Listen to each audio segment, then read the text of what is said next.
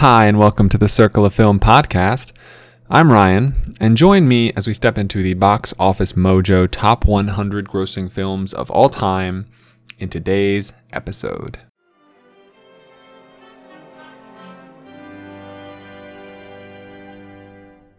What's this? What's this? It's supercalifragilisticexpialidocious. What is this? A whole new world. What is this?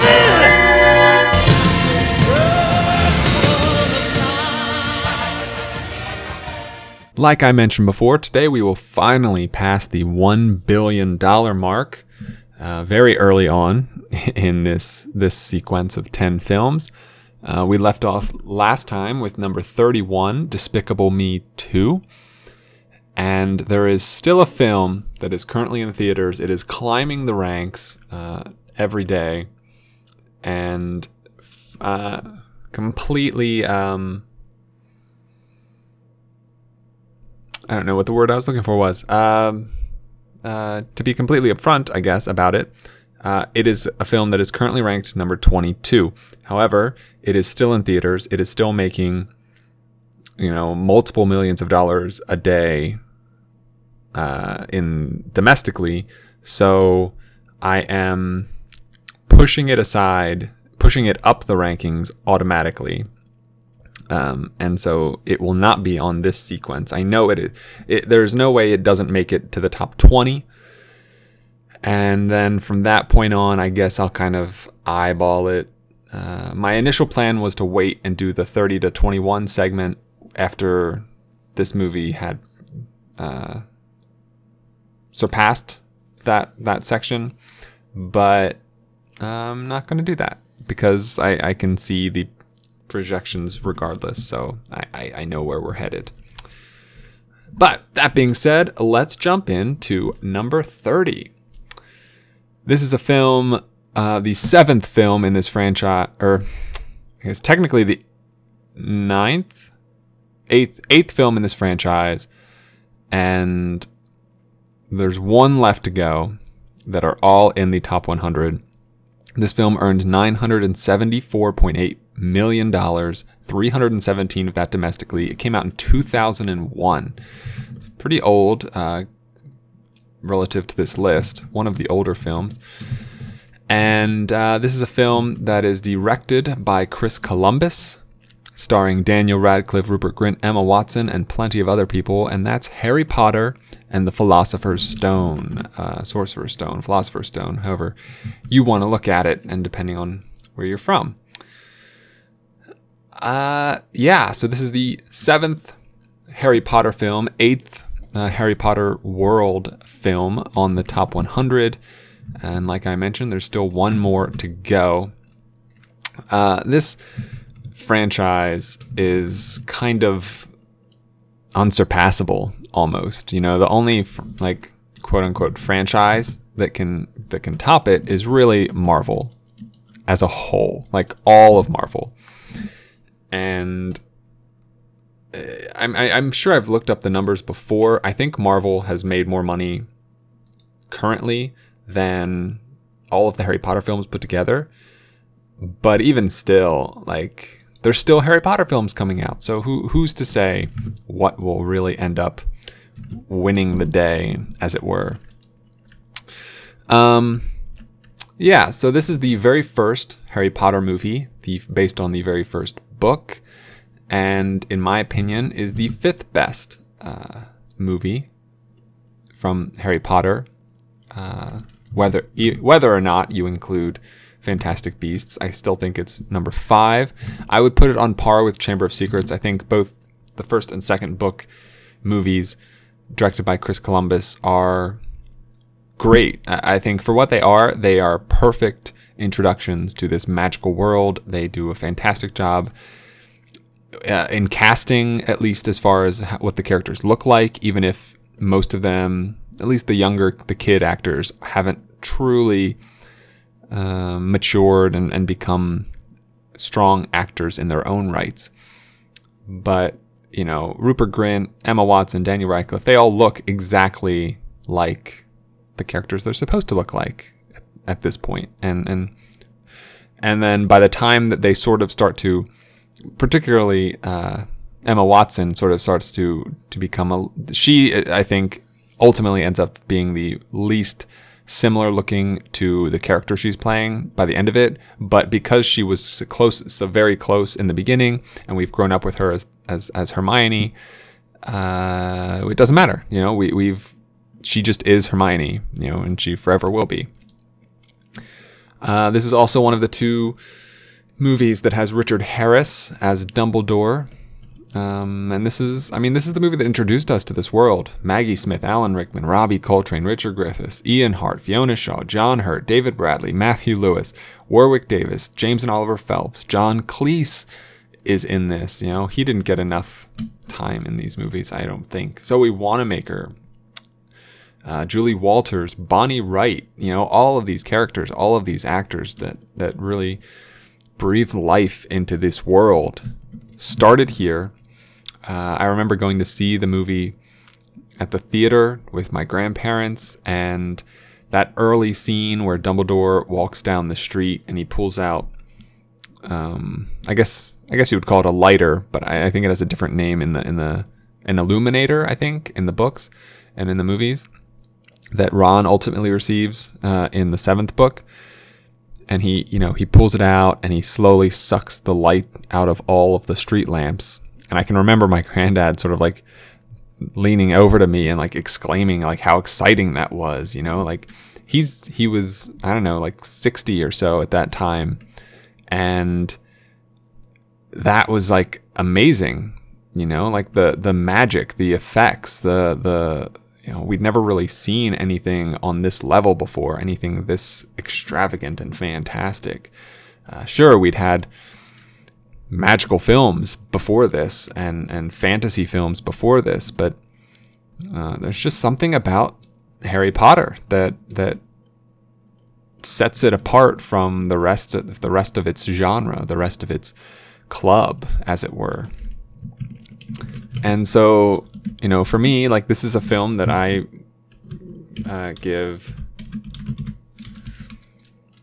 an 81. And I think it's you've got sort of the perfect level of introduction, I think. In the book, I remember rereading the book in college for one of my classes in college, but it's been a while. I think the book takes a long time to get to Hogwarts, and so does the movie. You're not rushed there. Like, this is a 2.5-hour movie, and it's a kid's movie, and the fact that despite all of those things, which it seems like that would be a huge hurdle for kids. Like, kids are looking at 90, 100-minute long movies max. And this is 152 minutes. Like, this is a full hour longer than how long kids want to be sitting still for. And yet it made almost $1 billion worldwide. Sure, you had a lot of people going to see this movie that had read the books as kids, people who were in their teens now. I'm sure that was a large percentage of it, but like, this is still a kid's movie. Like, this is, 9, 10, 11, 12, 13-year-olds are going to see this movie because at the time, I think the 4th book had just come out, the 4th Harry Potter book.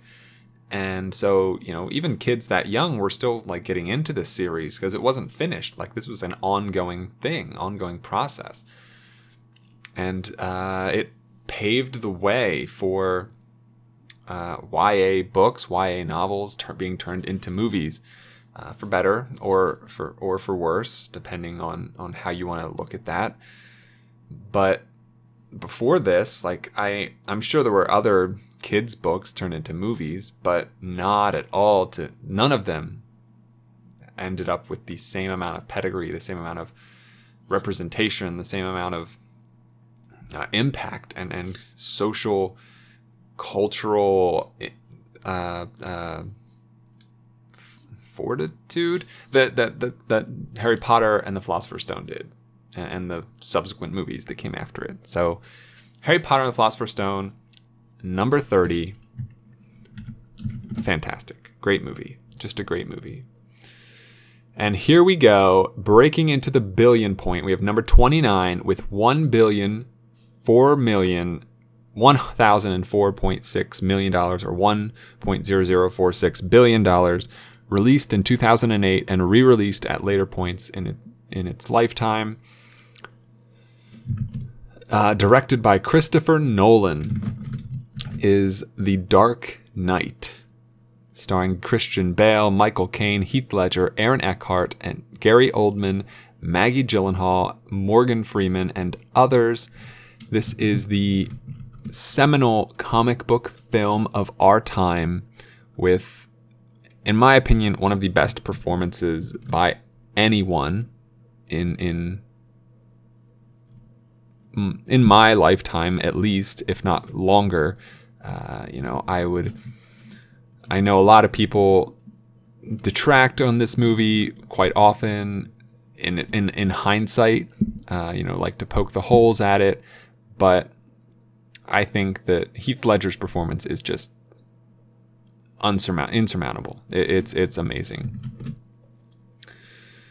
So this is the second movie in Christopher Nolan's Dark Knight trilogy. The first was Batman Begins, which came out in 2005.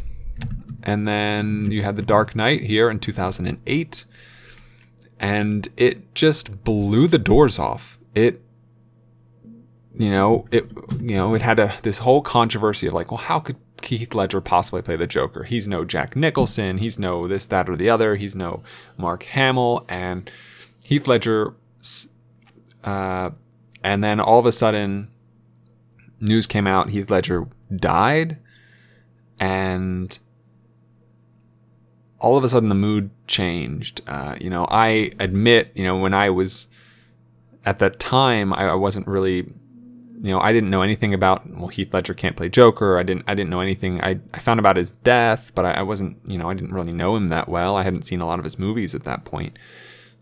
And so I wasn't really, I just knew that I liked Batman Begins, and then I heard about The Dark Knight. I went to see it at midnight on opening weekend when I was at the beach with some family. There were plenty of people there dressed up as Batman, dressed up as the Joker, and we sat down. They had 2 completely packed, sold out theaters to watch this movie, and I just remember, from that opening sequence, I was completely blown away. It was like nothing I'd ever seen before. I was 16 years old, and by the time, about a week had passed since I first saw the movie, and I was already quoting it. I had memorized both of the Joker's sort of soliloquies about where he got his scars. I knew most of the lines that he said throughout the entire film. I've long since lost most of those things. I still remember the soliloquies, the monologues that he says. I remember most of the exchange between the Joker and the Batman toward the end of the film. I remember a lot of the lines. I've seen this movie so many times. Approximately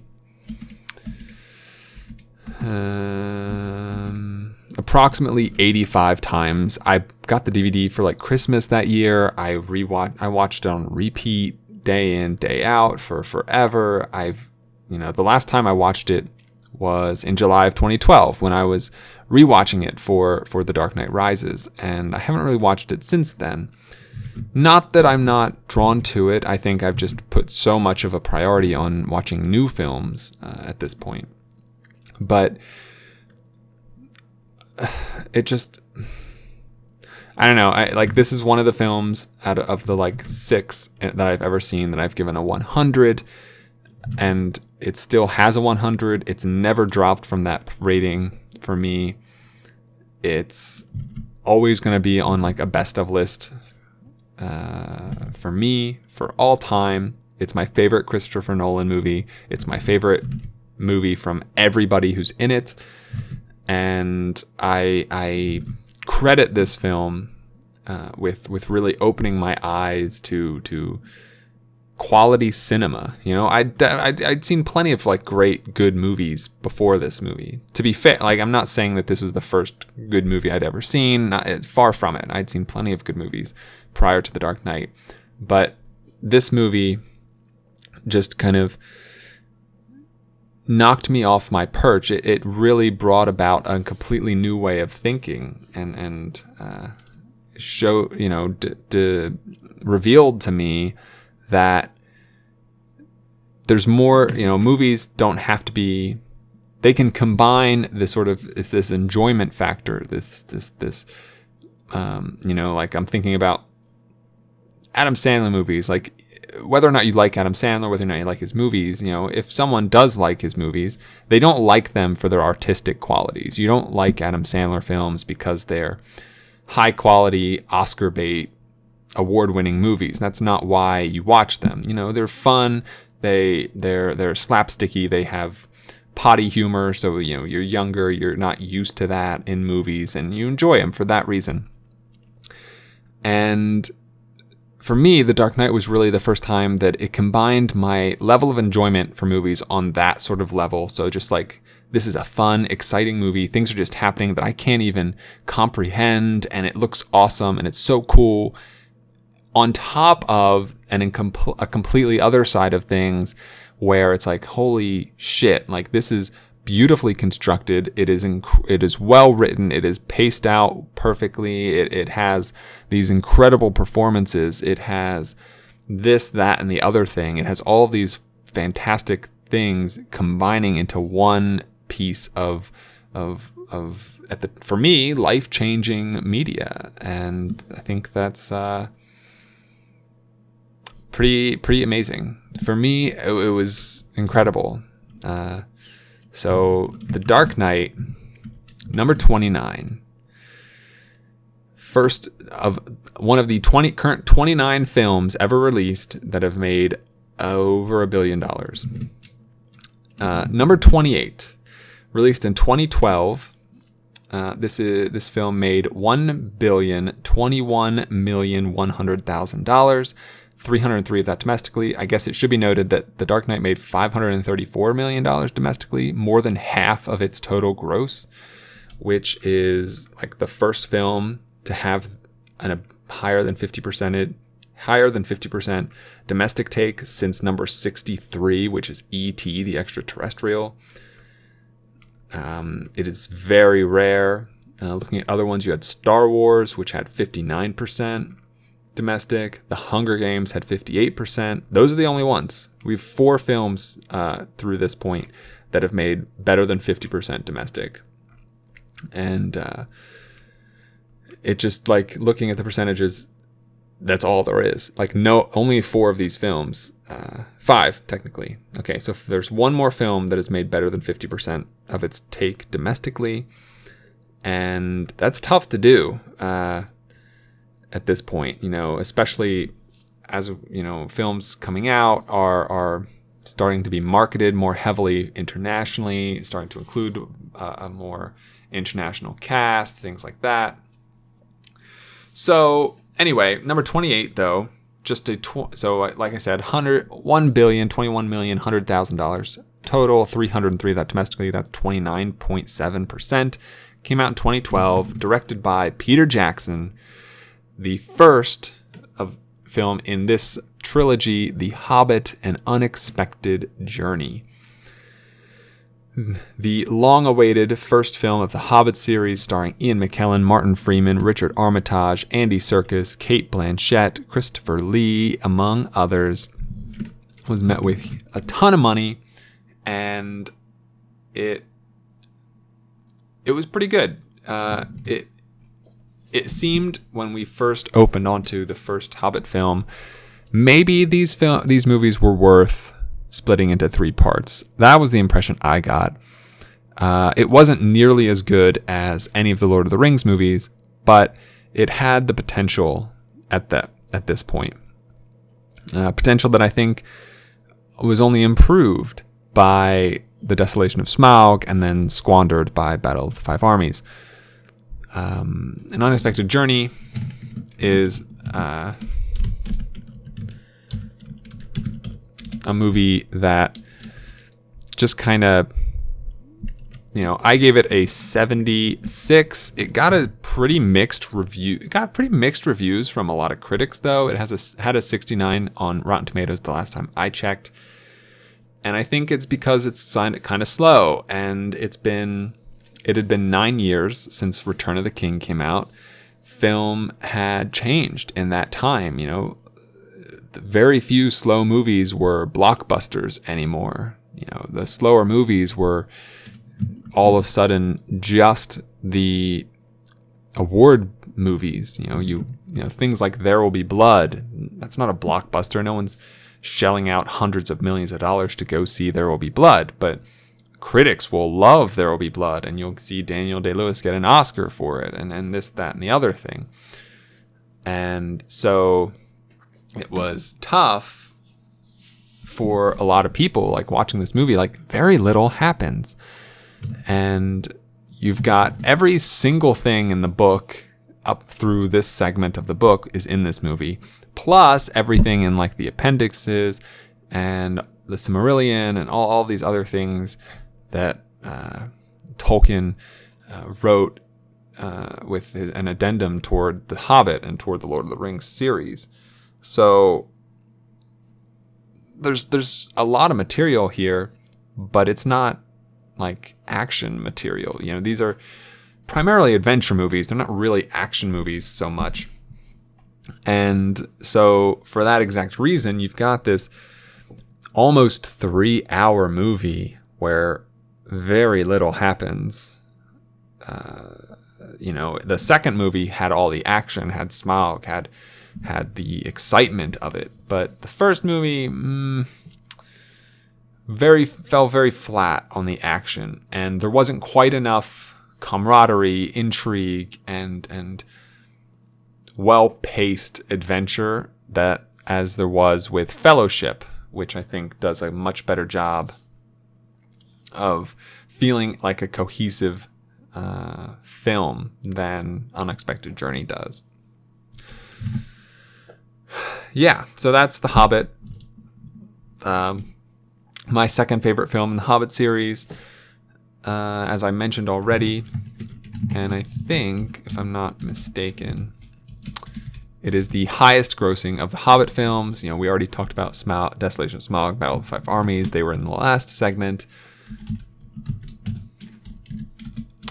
But we do still have one Lord of the Rings movie to come. And we'll get there when we get there. So that's number 28, The Hobbit, An Unexpected Journey. But now let's finally, after a very long time, jump into a film that is not currently part of a franchise. And I personally hope it never is. This is a film, one of my absolutely favorite films from 2016. It was a nominee for Best Picture for me for last year on the Circle of Film Awards. And it won an Oscar last year for Best Animated Feature, directed by Byron Howard, Rich Moore, and Jared Bush. That is Zootopia, starring the voice talents of Jennifer Goodwin, Jason Bateman, Idris Elba, Octavia Spencer, J.K. Simmons, Alan Tudyk, Jenny Slate, Bonnie Hunt, and others. This is the story of a young rabbit determined to prove herself to become the first bunny on Zootopia's police force, ends up in a buddy cop situation with a scam artist fox, Jason Bateman, and things sort of evolve from there. This film met rave reviews. It's the first movie I ever remember seeing a commercial for where they referenced its Rotten Tomatoes score, which I believe ultimately ended up at 99 or so. It was my third favorite film from last year and my favorite animated film. So I was very happy it won Best Animated Feature. And it is a great, amazing film for kids, especially. It's a film that opens up the dialogue on discrimination and prejudice and racism and just the inequality between genders and skin colors and sexuality and just every possible thing, every like economic class systems and nationalities, the difference between living in this place or that place with these people or those people in that type of building or this type of building. It's just like, I think a lot of people try to ascribe to it simply race relations, and I think that's far from the only social commentary that this film is trying to make. It's not a one-for-one relationship with white people and black people, or cops and black people, or straight people and gay people, or rich people and poor people. It's all of those things kind of at any point in time, and so you can't just say that it's going to be, I've seen criticism of the film for, how the metaphor is actually like terrible. When you try to fit this film into a one-for-one relationship with racism, it doesn't really work. It doesn't pan out that same way. But when you just step back and you don't try to force it into any particular hole, because it's not shaped like any of the holes you're trying to fit the peg into. It's just trying to open a discussion about the problems and fears and mistakes that come from people refusing to respect each other and taking far too many things at face value. You look at a situation, and this movie presents a lot of different situations where more often than not, the outcome is very negative, particularly in real life. And even though the outcome isn't necessarily positive in the movie, you see both of these main characters, Judy Hopps and Nick Wilde, they've both bullied as kids. They both face a lot of prejudice even after that. Even from each other. And despite all of that, the film is not, the film manages to respect their growth. And I think that's the most important thing. The film isn't there to beat down every single person who's ever thought something mean about somebody else. The film is here to build up the path to improvement, the path toward learning from each other and growing with each other and learning to understand that, just because you're a predator doesn't mean you can't have friends that are prey.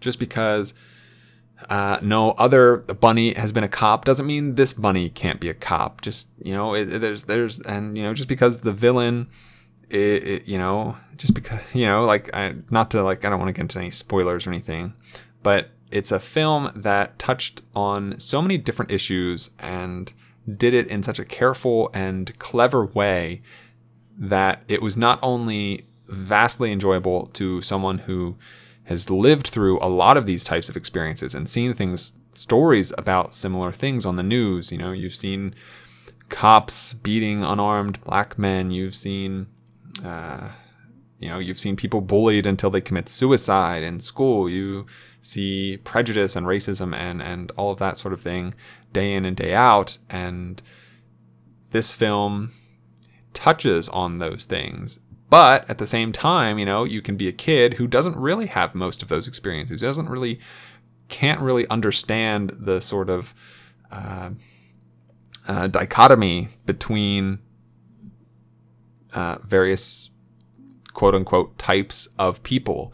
And this film brings that topic up and it introduces them to that issue of like, well, it doesn't matter. It ultimately says like, look, there are differences and it's silly to try to ignore them. It's dumb to try to approach the world as if there isn't a difference between me and someone with like a different genitalia, different skin color. Like fundamentally, we're both people, we're both human beings, but like, it's not like you can't just push aside all the sort of identifying qualities of a person. this movie makes it possible to address those issues in a respectful and comfortable way without bringing up the bad sides of them. And I think that is incredibly admirable. I was very moved by this movie. I gave it a 96, so really, really high. And I think it's a very, very special movie. Very happy with it. So Zootopia, number 27. Number 26, released in 2010. This film made $1,025,500,000, 334 of that domestically, about 32.5%. This is a film directed by Tim Burton, and that is Alice in Wonderland. Alice in Wonderland received, I want to say, decent reviews from critics when it came out. It got relatively decent mixed reviews. I think it has about a 50% on Rotten Tomatoes. I am a huge fan of Tim Burton, so I naturally liked it quite a bit more than the average person. I gave it a 74, so fairly high. Starring Mia Wasikowska, Johnny Depp, Anne Hathaway, Helena Bonham Carter, Crispin Glover, Martin Sokas, Lindsay Duncan, and others. This is essentially the Disney retelling of Alice in Wonderland, an animated film that they put out a long time ago.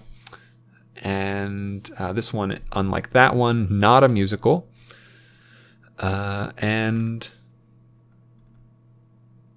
It's gotten trashed. It has only gone down in the public eye since it came out.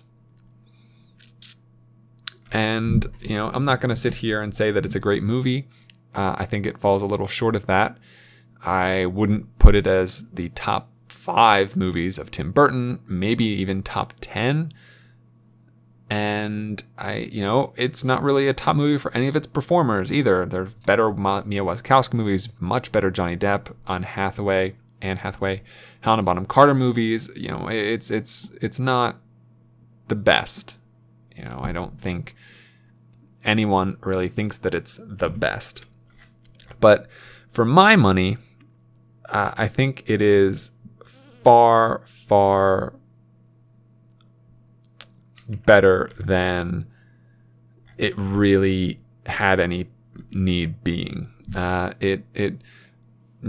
As much as people complain about seeing Johnny Depp just donning different makeup and putting on a new hat and silly wigs in every movie he's been in the last 15 years since Pirates of the Caribbean came out, this isn't Captain Jack Sparrow. This isn't Willy Wonka. This isn't The Lone Ranger. This is Alice in Wonderland. And it's not as if he doesn't give a different performance for each of these characters. He's good at it. He's able to embody these roles, and the effects are good. The movie looks nice. The performances are solid. The characters are interesting, and it's a solid adaptation of Alice in Wonderland. It is far, far, far, far, far superior to its much beleaguered sequel that came out last year, Alice Through the Looking Glass. But it's just it's a cute movie. I expect that if I did rewatch it, my rating would drop just a little bit. I might end up putting it in the 60s range instead of the 70s. And I'm sure at some point I'll probably rewatch it for that reason alone. But it's still a movie that I enjoyed. I liked it. I think it's fun. And it doesn't have to really be much more than that. And so I was very pleased. Very pleased with this movie. Much to the chagrin of everyone else. So that's Alice in Wonderland, number 26. Number 25. A movie that gets even more hate than Alice in Wonderland. This is a 1999 film that has had re-releases since then, earning $1,027,000,000, 474 of that domestically. Directed by George Lucas, it is Star Wars Episode 1, The Phantom Menace. So this is the highest grossing prequel film from Star Wars, and the second highest grossing, third highest grossing Star Wars film of all time at this moment. Starring Liam Neeson, Ewan McGregor, Natalie Portman, Jake Lloyd, and plenty of others. This is the movie that brought us back into the Star Wars universe about 15, 16 years later. I think it was, 83? Because the New Hope was 77. I think it was 83 that episode 6 came out. So everyone was excited. That's why it made so much money. It's been re-released. People went back and saw it again. Made more money. And now everyone hates it. Because it introduced midichlorians and it introduced Jar Jar Binks. And about the only thing people like about this movie is Liam Neeson and the Darth Maul lightsaber fight. And I think it's a little better than that. Again, I think it's a bad movie. I gave it a 40. I gave it a 41. It got mixed reviews from critics. It has a 57 on Rotten Tomatoes. And I rewatched it prior to... I rewatched it as part of the 6 films that I rewatched of the Star Wars franchise prior to The Force Awakens coming out last 2 years ago. And before rewatching it, I had given this like a high 50s score, and I dropped it pretty considerably because it is a lot worse than we give it credit for. It does have a lot of issues. It is very slow, and Jake Lloyd is in my opinion far worse as an Anakin than his replacement would be, whose name escapes me at the moment, but I'm going to figure it out really quickly, and it's Hayden Christensen. Didn't need to look it up. Yeah, so pretty bad movie, and doesn't really stand the test of time. But I guess if there's one thing we can all be thankful for, and maybe some of you aren't perfectly aware of this impact that The Phantom Menace had, but it did pave the way for a great Weird Al song, The Saga Begins, and I think that's worth it. And I think the memes, totally worth it. the theory crafting behind Jar Jar as a Sith, I love that. I think that's incredibly fun. But the movie, not so good. Pretty bad, in fact. So that's Star Wars Episode 1, The Phantom Menace. Number 25. Number 24, we journey to Pixar land for last year's release, which made $1,028,600,000, 486 of that domestically, about 47%. This is a sequel to a 2004 film that was previously on this list at number 38, so it was just last part. And that film is Finding Dory, directed by Andrew Stanton and Angus MacLane, starring the voice talents of Ellen DeGeneres, Albert Brooks, Hayden Rollins, Ed O'Neill, Diane Keaton, Eugene Levy, and others.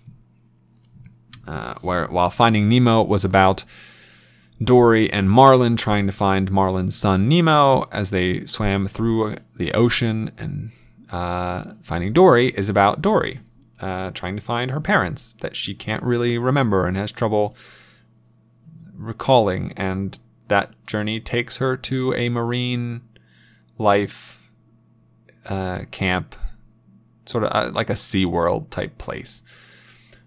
And Finding Dory exploded. It made the most money out of last year's summer films and is only really succeeded by 2 films from last year that we haven't talked about yet. On the whole, only it's succeeded by 1 film domestically, but 2 films globally that were also released last year. And for my money, it is a significant disappointment compared to Finding Nemo. I think Finding Nemo is a beautiful adventure film. As I mentioned when we talked about it last part, this is that is a film that like I spent hours and hours and hours watching making of documentaries and behind the scenes looks and how they allotted the funds for their visual effects and when they needed to make the water look perfect and when they could do this, that, and the other thing and the storyboards. And I got so deep into that movie because it is an experience. It is a journey. It is a pure adventure film with characters that like I can still name almost all the characters from Finding Nemo. I haven't seen it in a long time. I couldn't tell you the names of any of the characters in Finding Dory that weren't in Finding Nemo. I know that there was an octopus and a couple of whales, but I don't know any of their names. None of them stuck out to me. They aren't very memorable. I think the side characters are very insignificant. And as cute as it is to kind of tie into some of the mysteries of Finding Nemo, like Dory speaking whale and making that sort of an actual thing, I think that the idea that she thinks she can speak whale is far more interesting when we don't have any idea that she actually can speak whale or why she thinks she can speak whale, because whales don't speak differently than fish, as we find out in Finding Dory. And the other thing is like this movie takes place far less in the ocean. It's in an enclosed space. There's scenes in a truck that, it was interesting, like the contrast between the wide open ocean and the dentist office in Finding Nemo was beautifully played against itself. Whereas the scenes like in the truck and the scenes in the sea life place, they're not played up against the ocean at all. They're not, it's not these people are these fish are closed off from everything and these fish aren't. No, it's just these are the fish that are closed off. There's no attempt to comment on that really. So I was considerably let down by this movie. I was very apprehensive about it going in. I did not think it would be a film that I would love anywhere near as much as I loved Finding Nemo. But all that being said, I've said a lot of bad things about this movie, a lot of detracting things, a lot of negative things. It's still good. Like all of those things aside, that just makes it far worse than Finding Nemo. By comparison with a lot of movies, it is a pretty good movie. I gave it 3.5 stars or a 74, so I put it on par with Alice in Wonderland right now. It has a 94 on Rotten Tomatoes, but that makes it pretty worse than Finding Dory. Or Finding Nemo, sorry. Finding Dory, a letdown, but still a good movie. Number 24 on the top 100. Number 23. We go back to the 90s for this one. I guess we were just in the 90s for Star Wars Episode 1, but that kind of doesn't count. It was like the end of the 90s. 1993, and this is a film that's been released later on, making $1,029,200,000, directed by Steven Spielberg. This is another one of my absolute favorite films, and that's Jurassic Park. Starring Sam Neill, Laura Dern, Jeff Goldblum, Richard Attenborough, Bob Peck, Martin Ferrero, B.D. Wong, Joseph Mazzello, Ariana Richards, Samuel L. Jackson, Wayne Knight, and others. This is one of the most influential films of all time. This is like every kid's favorite movie that was at all interested in dinosaurs. And this is a film that I think everyone can watch and enjoy in some degree. Looking on Letterboxd, this is a 4.1 average rating overall. And out of 108,000 ratings, it has only 140 of those are half a star. And if you look at like the bar graph, like below 2.5 stars, you can't even tell that anyone rated it less than that. So this is a film very well liked, in my opinion, Spielberg's best film. And it just has the excitement. It has the emotion and joy and fantasy element that really exceeds expectations in every possible way. And, the visual effects in this movie are astonishing, especially for the time, and they still hold up now when you compare them to something like Jurassic World, which came out in 2015 and did huge numbers as well. You look at that and like, yeah, it has pretty good special effects, but they're fake. They have an element of fakeness to them. Whereas you go back to Jurassic Park and it's so real and it feels so terrifying when you're watching the kids in scrambling to stay out of the view of the T-Rex or trying to avoid the velociraptors or all of these different like really blood pumping, heart palpitating scenes. It's tough, man. Like this movie is real thrilling, and you get an incredible performance from Sam Neill and Laura Dern. Jeff Goldblum steals every scene that he's in. You've got the deluded scientist, Richard Attenborough. You've got the blood in the mosquitoes and the amber, which seems, even now, seems like logically, seems like it could make sense in a way. Like if cloning and replicating DNA was a thing, and to the extent that they're doing it in this movie, then like it feels like we could have dinosaurs. It doesn't feel like we're absolutely removed from this possibility. You've got Samuel Jackson, hold on to your butts, in like this small role that was kind of perfect for him. Wayne Knight as the skeevy jerk faced guy who kind of ruins everything. This is just a really good movie that has an incredible amount of iconic scenes, and it's a film that revolutionized the way people look at the blockbuster again. After Spielberg did it with Jaws, he reinvented the blockbuster with Jurassic Park. So it's no wonder this movie made over $1 billion, and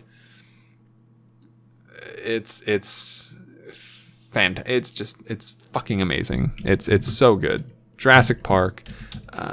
Really quickly, I gave it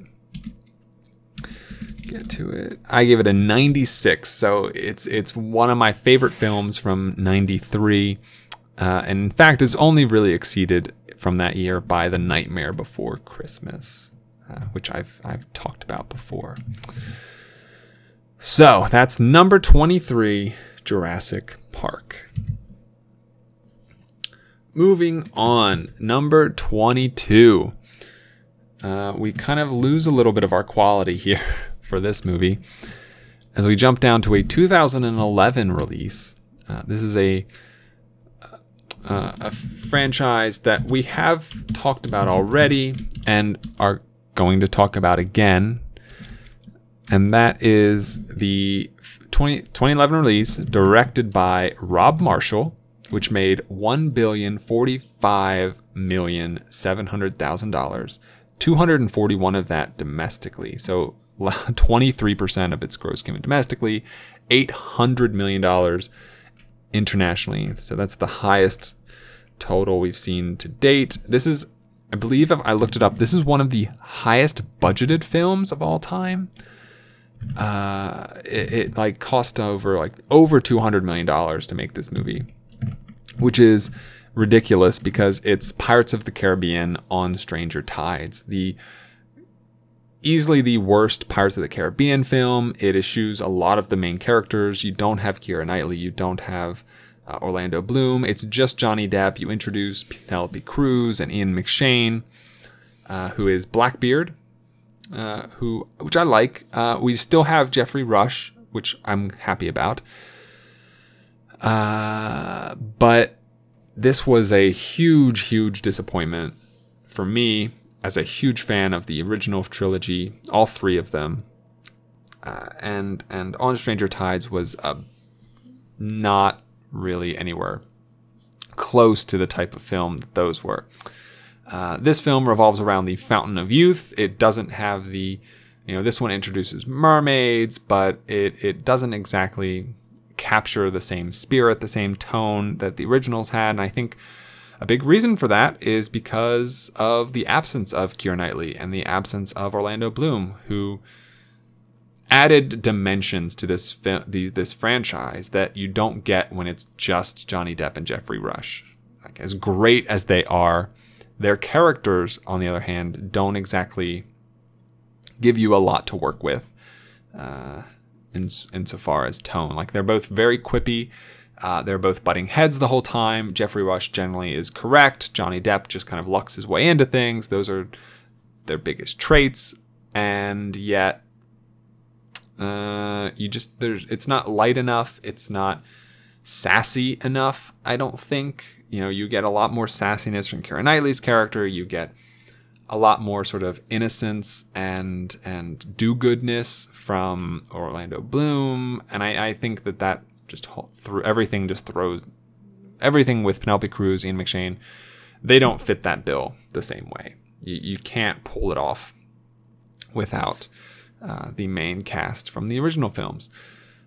So it's going to be interesting to see if the new Pirates of the film coming out in very soon will be able to play well with those ideas. It seems pretty good. The trailer looks great, but trailers can be very deceiving. On Stranger Tides, I remember I saw this in the theaters, but even that, it wasn't very exciting. I gave it a 49, so just shy of 50. It has a 33 on Rotten Tomatoes last I checked. But it made so much money, and I think this was just before we really, as fans, really started to speak with our wallets in any capacity. We just saw Pirates of the Caribbean on the label. We saw Johnny Depp, and we said, take my money. And that's not good enough anymore. I think that if this new Pirates movie isn't good, it's not going to do $1 billion. It might not make 500 if it's not somewhat decent. So it remains to be seen if the lights, if the gas tank is empty in this franchise. We will find out soon.